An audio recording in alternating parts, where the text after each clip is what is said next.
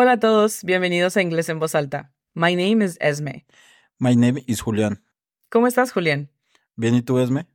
Bien, también, gracias. I am your host and teacher. Yo soy tu profesora y anfitriona. Y yo soy el estudiante. Estaré aprendiendo inglés con todos ustedes. Si mientras aprendes con nosotros necesitas tomar apuntes, te invito a visitar el enlace que se encuentra en la descripción de este episodio, donde encontrarás plantillas que se diseñaron de acuerdo al formato de estas lecciones y que puedes imprimir desde casa. Sin más que decir por el momento, ¿estás listo para aprender a hablar inglés en voz alta, Julián? Estoy listo. Let's begin. 1, 2, 3, 4.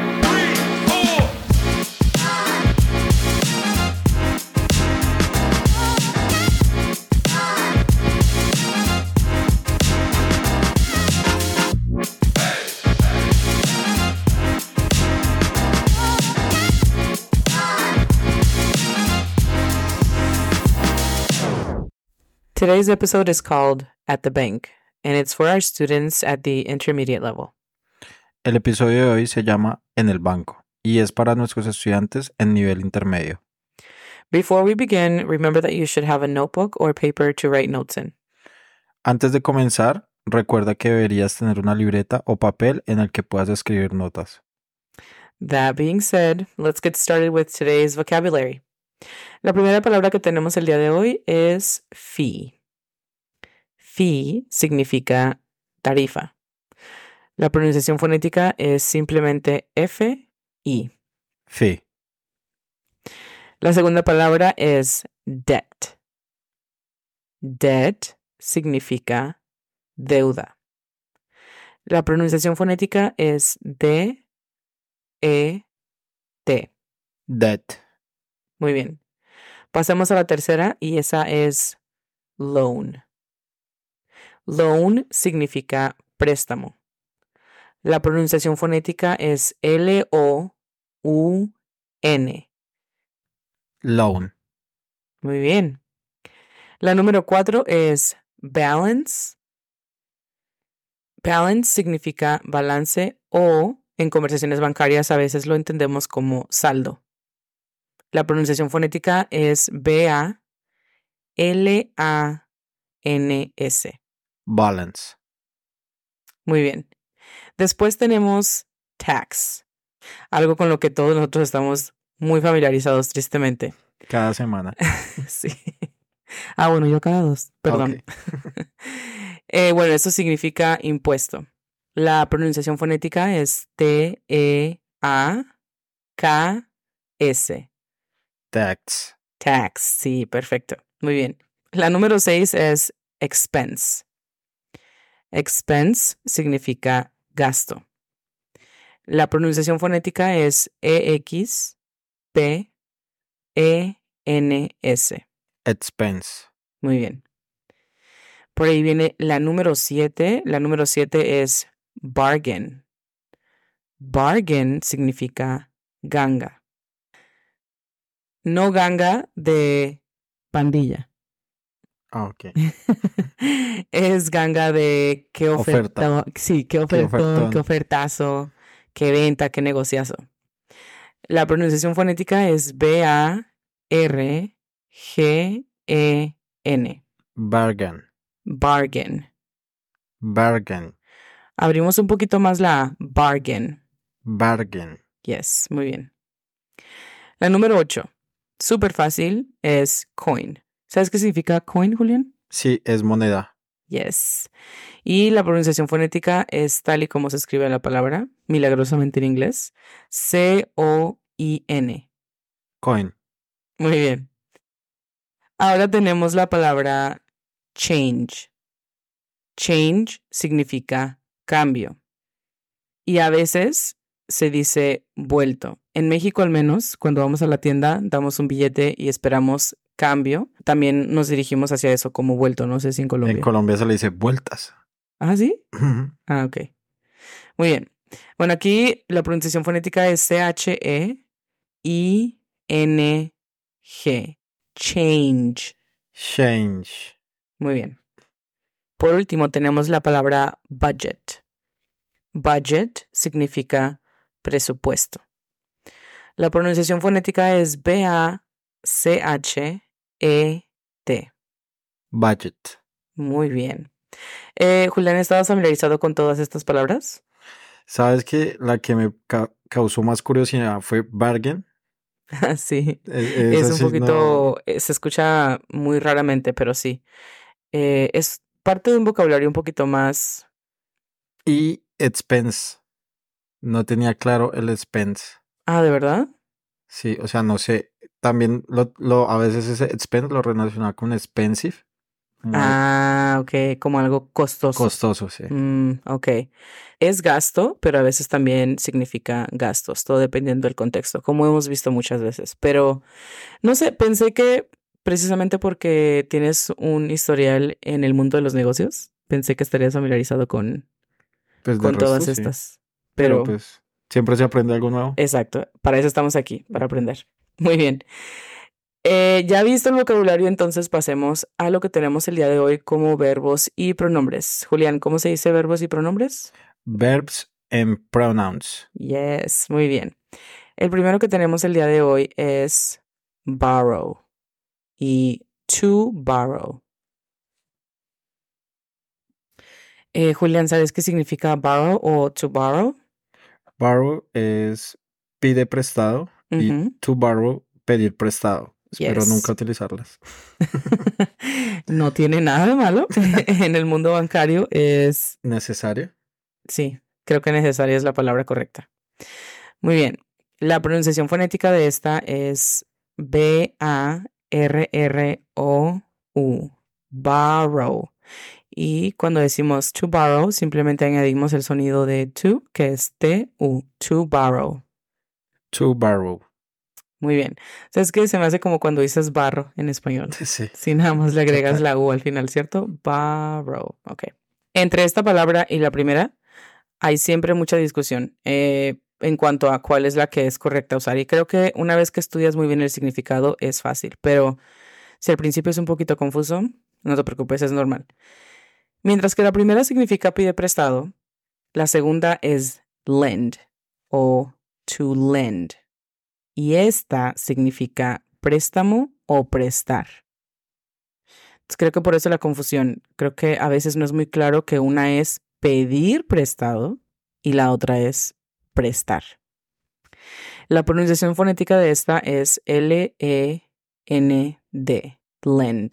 Para decir to lend, simplemente agregamos el sonido de to, que es T-U. To lend. Yes, perfecto. Después tenemos la palabra finance y to finance. Julián, ¿qué significa finance? ¿Sabes? Finanza. Yes. Entonces, ¿qué significa to finance? Financiar. Yes, muy bien. La pronunciación fonética es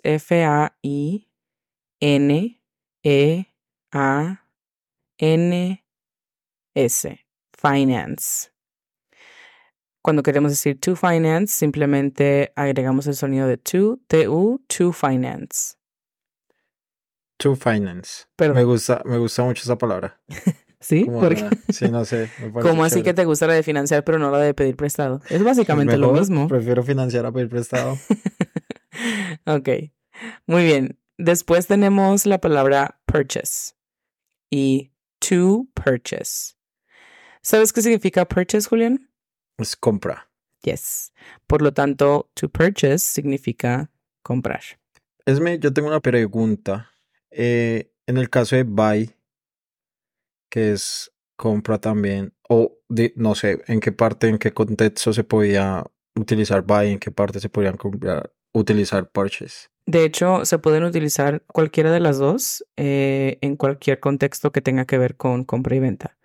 La diferencia aquí básicamente es que purchase es como una palabra un poquito más profesional, entonces tal vez lo escucharías en conversaciones, no sé, en el banco, con alguien con más experiencia en cuanto al tema bancario, un banquero, por ejemplo, un administrador de empresas, por ejemplo. Okay. Pero ninguna de las dos es correcta o incorrecta, o sea, las dos son utilizadas para lo mismo. Simplemente purchase es una palabra que es más utilizada en un vocabulario un poquito más profesional. Es todo.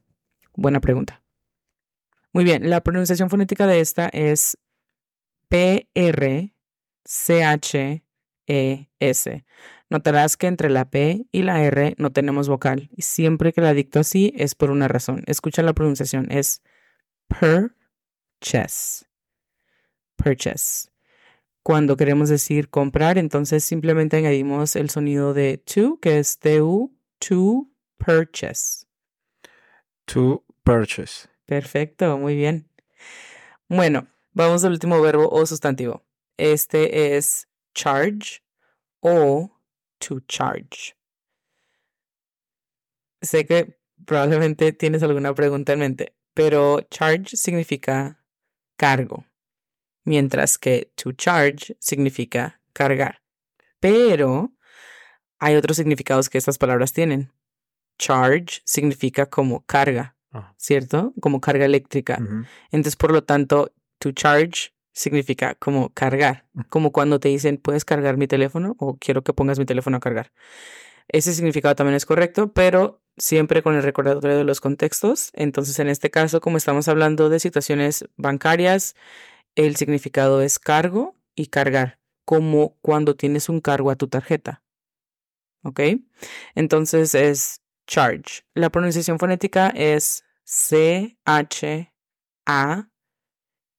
C-H-A-R-C-H. Charge. Y si queremos decir to charge, entonces añadimos el sonido de to, que es T-U. To charge. To charge. Muy bien. Vamos entonces a hacer un poco de práctica con estos verbos y vamos a hacerlo en combinación con los pronombres. En esta ocasión te voy a dar los pronombres con el verbo en español y tú me los traduces a inglés, ¿ok? Por ejemplo, si yo te digo yo compro, I purchase. yes, pensé que ibas a decir I buy. No. Ok, entonces él compra, He purchases. yes, He purchases. muy bien, he purchases. Después, ella financia, She finances. yes, muy bien. Yo financio, I finance. yes. Él cobra, He charges. yes. Muy bien. Tú cobras, You charge. yes. Muy bien. Después tenemos I borrow, Yo pido prestado. yes. Y por último, it lends. Eh, ¿Ello presta? No. Ujú, ¿Sí? sí. Y yo presta. Muy bien. Vamos a hacer un poco de práctica ahora con oraciones completas. Si recordarás, hemos hecho esta actividad anteriormente. Te voy a dar una oración. A esta oración le va a hacer falta una palabra. Yo te voy a dar dos palabras y tú me dices cuál crees que es la palabra que va en la oración. ¿Ok? Está bien. La primera oración dice, The car agency, espacio, $50 per day for a compact vehicle. La repito. The car agency, espacio, $50 per day for a compact vehicle.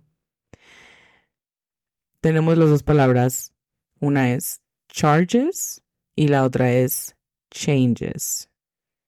¿Cuál es la palabra correcta que falta en esta oración? Charges. Muy bien. Si agregáramos la palabra charges, la oración leería así. The car agency charges $50 per day for a compact vehicle. ¿Crees que esa es la correcta? Sí. Yes. Muy bien. Me siento encanta el como en- suspenso. Me siento como en quien quiere ser millonario. Es cierto. Ok. La segunda oración dice: You can, espacio, my car, if you promise to wash it. La repito. You can, espacio, my car, if you promise to wash it. Las dos opciones que tenemos acá es la palabra lend y la palabra borrow. ¿Cuál de las dos crees que es la que va en la oración? Borrow. Muy bien, si agregáramos la palabra borrow a la oración, leería así. You can borrow my car if you promise to wash it. ¿Crees que esa es la correcta? Sí. Yes. Tatán. Muy bien. Ok, la siguiente dice, can you, espacio, me, your red pen to fill this form? La repito. Can you, espacio, me, your red pen to fill this form? De nuevo tenemos las dos palabras, borrow y lend. ¿Cuál de las dos crees que va aquí? Lent. Lend. Ok, si agrego esa palabra a la oración, leería, can you lend me your red pen to fill this form? ¿La cambiamos o la dejamos? No, yo la dejo. Si te escuchas como todo un competidor del show, no, yo la dejo. Estarías en lo correcto. Muy bien, esa es la palabra correcta. Ok, la número 4 dice, she records her daily, espacio, in a spreadsheet. La repito.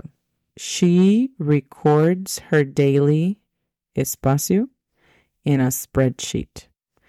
Las dos opciones que tenemos son expenses y taxes. ¿Cuál de las dos crees que va aquí? Expenses. Esa está media capciosa.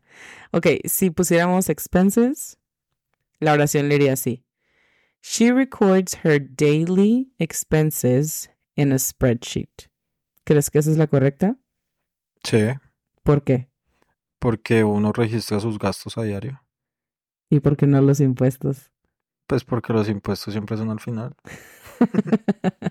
No, mentira, sí, es la palabra correcta. Pero te quería hacer dudar y no pude. No. Ok, muy bien. Sí, la palabra correcta sería expenses.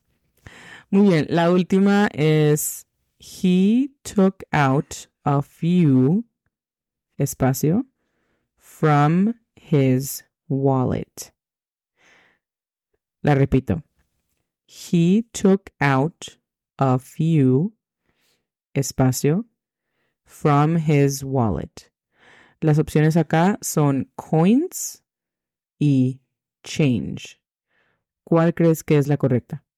Coins. Muy bien, si agregáramos la palabra coins a la oración, leería así. He took out a few coins from his wallet. ¿Crees que esa es la correcta? Sí.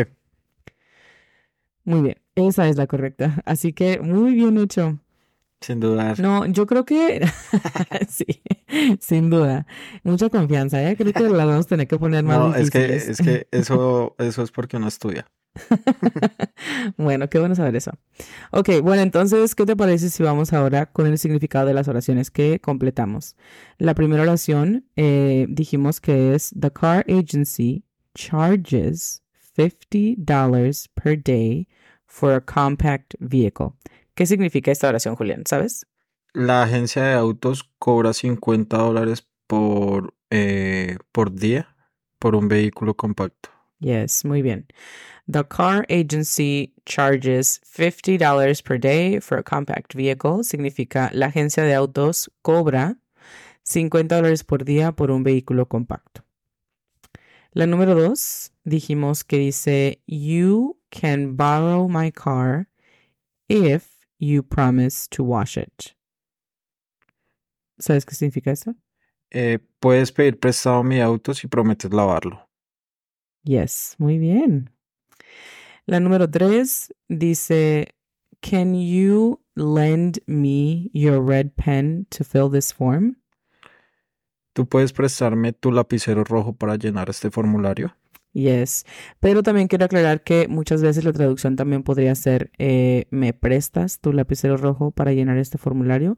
Solo porque en español no es necesario el tener que decir los pronombres y porque en lugar de decir tú puedes prestarme, decimos me prestas, ¿cierto? Ujú. Así que eso también es correcto. Muy bien, la número 4 dice, she records her daily expenses in a spreadsheet. ¿Qué significa esta, Julián? Ella registra sus gastos diarios en una hoja de cálculo. Yes, muy bien. Odio esas hojas de cálculo. Pero el Excel es una buena herramienta. Sí, bueno, sí lo es. No vamos a atacar a Bill Gates aquí. Definitivamente no. Muy bien. La número 5 es, he took out a few coins from his wallet. Él sacó unas cuantas monedas de su cartera. Yes, muy bien. Ok, entonces con eso pasamos a la siguiente actividad que es known phrases. Frases conocidas. Frases que podrías escuchar en el mundo bancario, en el banco, tal vez en tu casa o si tienes alguna amistad que es administrador de empresas. No te estoy atacando, Julián, No. solamente que eso es lo primero que se viene a la mente. Ok, la primera frase es un poquito larga, pero muy conocida en el mundo bancario. Dice, please charge it to my credit card. Esta es una frase que normalmente decimos cuando estamos en un banco, tal vez con un cajero, tal vez con un banquero o tal vez cuando estamos realizando algún tipo de compra. Esto significa, por favor, cárguelo o cárgalo a mi tarjeta de crédito. Please charge it to my credit card. ¿Nos podrías repetir la oración en inglés, Julián? Claro. Please charge it to my credit card. Muy bien, excelente. La siguiente oración, también un poquito más larga, dice, I need to borrow a sum of money. Yo necesito pedir prestado una suma de dinero. ¿Nos puedes repetir la oración en inglés, Julián? Sí. I need to borrow a sum of money. Perfecto, muy bien. Ok, las que siguen son frases mucho más cortas y bueno, yo las voy a decir en inglés y Julián, si las conoces, me las dices en español, por favor. Okay. La primera es tax expense. Gastos de impuestos. Sí, también conocidos como gastos fiscales, ¿cierto? Gasto fiscal. Tax expense. La siguiente es here is your change. Here is your change. Aquí está tu cambio. Yes, muy bien. O tu vuelto, o tu vueltas. Vueltas. Ok. This is a bargain. This is a bargain. ¿Sabes qué significa esa? Esta es una ganga. Así es. Muy bien. La siguiente creo que va a ser todavía más fácil y dice coin value. Valor de la moneda. Yeah, muy bien. Ni siquiera me dejaste repetirla. Tú, muy bien. La siguiente es una pregunta y dice, what is your budget? ¿Cuál es tu presupuesto? Yes, muy bien. Excelente. La siguiente es, you can finance at zero interest. ¿Puedes financiar a 0% de interés? Yes, una frase Preséntame muy esa. conocida. Muy conocida, definitivamente. Cuando escuchen eso, es una red flag, huyan. Corre. Sí, literal. Ok, la última frase que tenemos el día de hoy es, would you like to see your balance? Would you like to see your balance? ¿Te gustaría ver tu balance? Yes. ¿O te gustaría ver tu saldo? Oh. Creo que en muchos lugares se conoce como saldo también. Muy bien. Estaremos dejando estas frases en la descripción del episodio en la cajita de información. Mientras tanto, creo que estamos listos para practicar lo que acabamos de aprender y eso lo vamos a hacer con la actividad de flashcards. Recuerda que es una actividad de repetición que ayuda a la memorización inmediata. En resumen, imagina que todo lo que acabamos de aprender lo pasamos a unas tarjetas. De un lado estaría la frase o palabra en inglés y del otro lado estaría lo que significa en español. Julián, nosotros haremos esta actividad de manera auditiva. Yo te voy a decir la frase en inglés o en español y tú me respondes con la traducción de esa frase o palabra. ¿Es that okay? Yes. Muy bien. Y a los que nos escuchan, toma nota de cuántas frases recuerdas y cuáles no para que de ahí bases tu práctica en casa. Julián, are you ready? I'm ready. Muy bien. Comenzamos. Ronda número 1. Presupuesto. Budget. 2. Charge. Cargo. 3. Tarifa.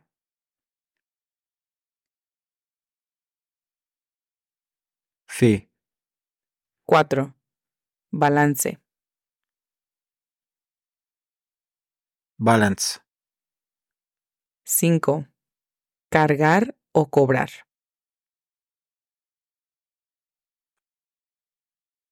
To charge. 6. Tax.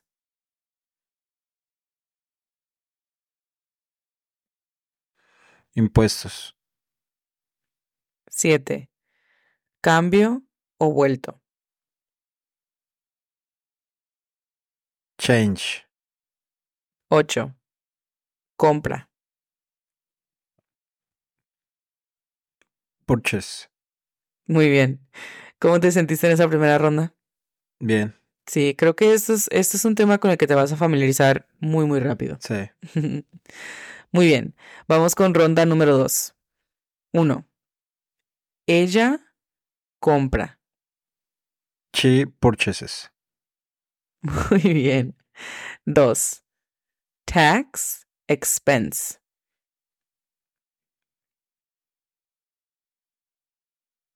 Gasto fiscal. 3. Debt. Deuda. 4. ¿Cuál es tu presupuesto? What is your budget? 5. I need to borrow. Necesito prestar. No. Ahí está la confusión que había mencionado anteriormente. Una es prestar y la otra es pedir prestado. ¿Cuál es esta? Necesito pedir prestado. Yes, muy bien. 6. ¿Te gustaría ver tu saldo? Would you like to see your balance? 7. Coin. Moneda. 8. Cargo. Charge. Muy bien. Me encantó que fuiste un ejemplo claro de la confusión que había mencionado Es que lo anteriormente. hice fue para eso, para que a todos Para nos que la quedara gente aprenda, claro. sí. No, pero de verdad hay mucha confusión. Entonces creo que ahora quedó claro el porqué. Uno es prestar y el otro es pedir prestado. Muy bien. Vayamos a la última ronda, ronda número 3. 1. Budget. Presupuesto. 2. Ellos prestan. They lent. Yes, muy bien. 3. Aquí está tu cambio o vuelto. He is your change. Yes, muy bien. 4. Deuda. Debt. 5. Préstamo. Loan. 6. Fee. Tarifa. 7. Esta es una ganga. This is a bargain. Yes. Muy bien. 8. Gasto fiscal. That's expense. Muy bien. Excelente trabajo. Entonces, ahora podemos pasar al ejercicio de lectura. Recuerda que la meta con este ejercicio de lectura es acostumbrarte a escuchar frases más completas. Que te familiarices con los sonidos que hacen las palabras cuando en conversación y en conjunto con otras palabras. Asegúrate de tener hoja y lápiz listos. Yo lo haré en tiempo real, pero recuerda que puedes pausar el episodio para que escribas a tu ritmo. Escribe lo que crees que estoy dictando y más tarde en nuestra página de Instagram estaremos publicando el párrafo en inglés para que lo compares con lo que tú lograste entender. Esta es la continuación de la historia titulada Chicago.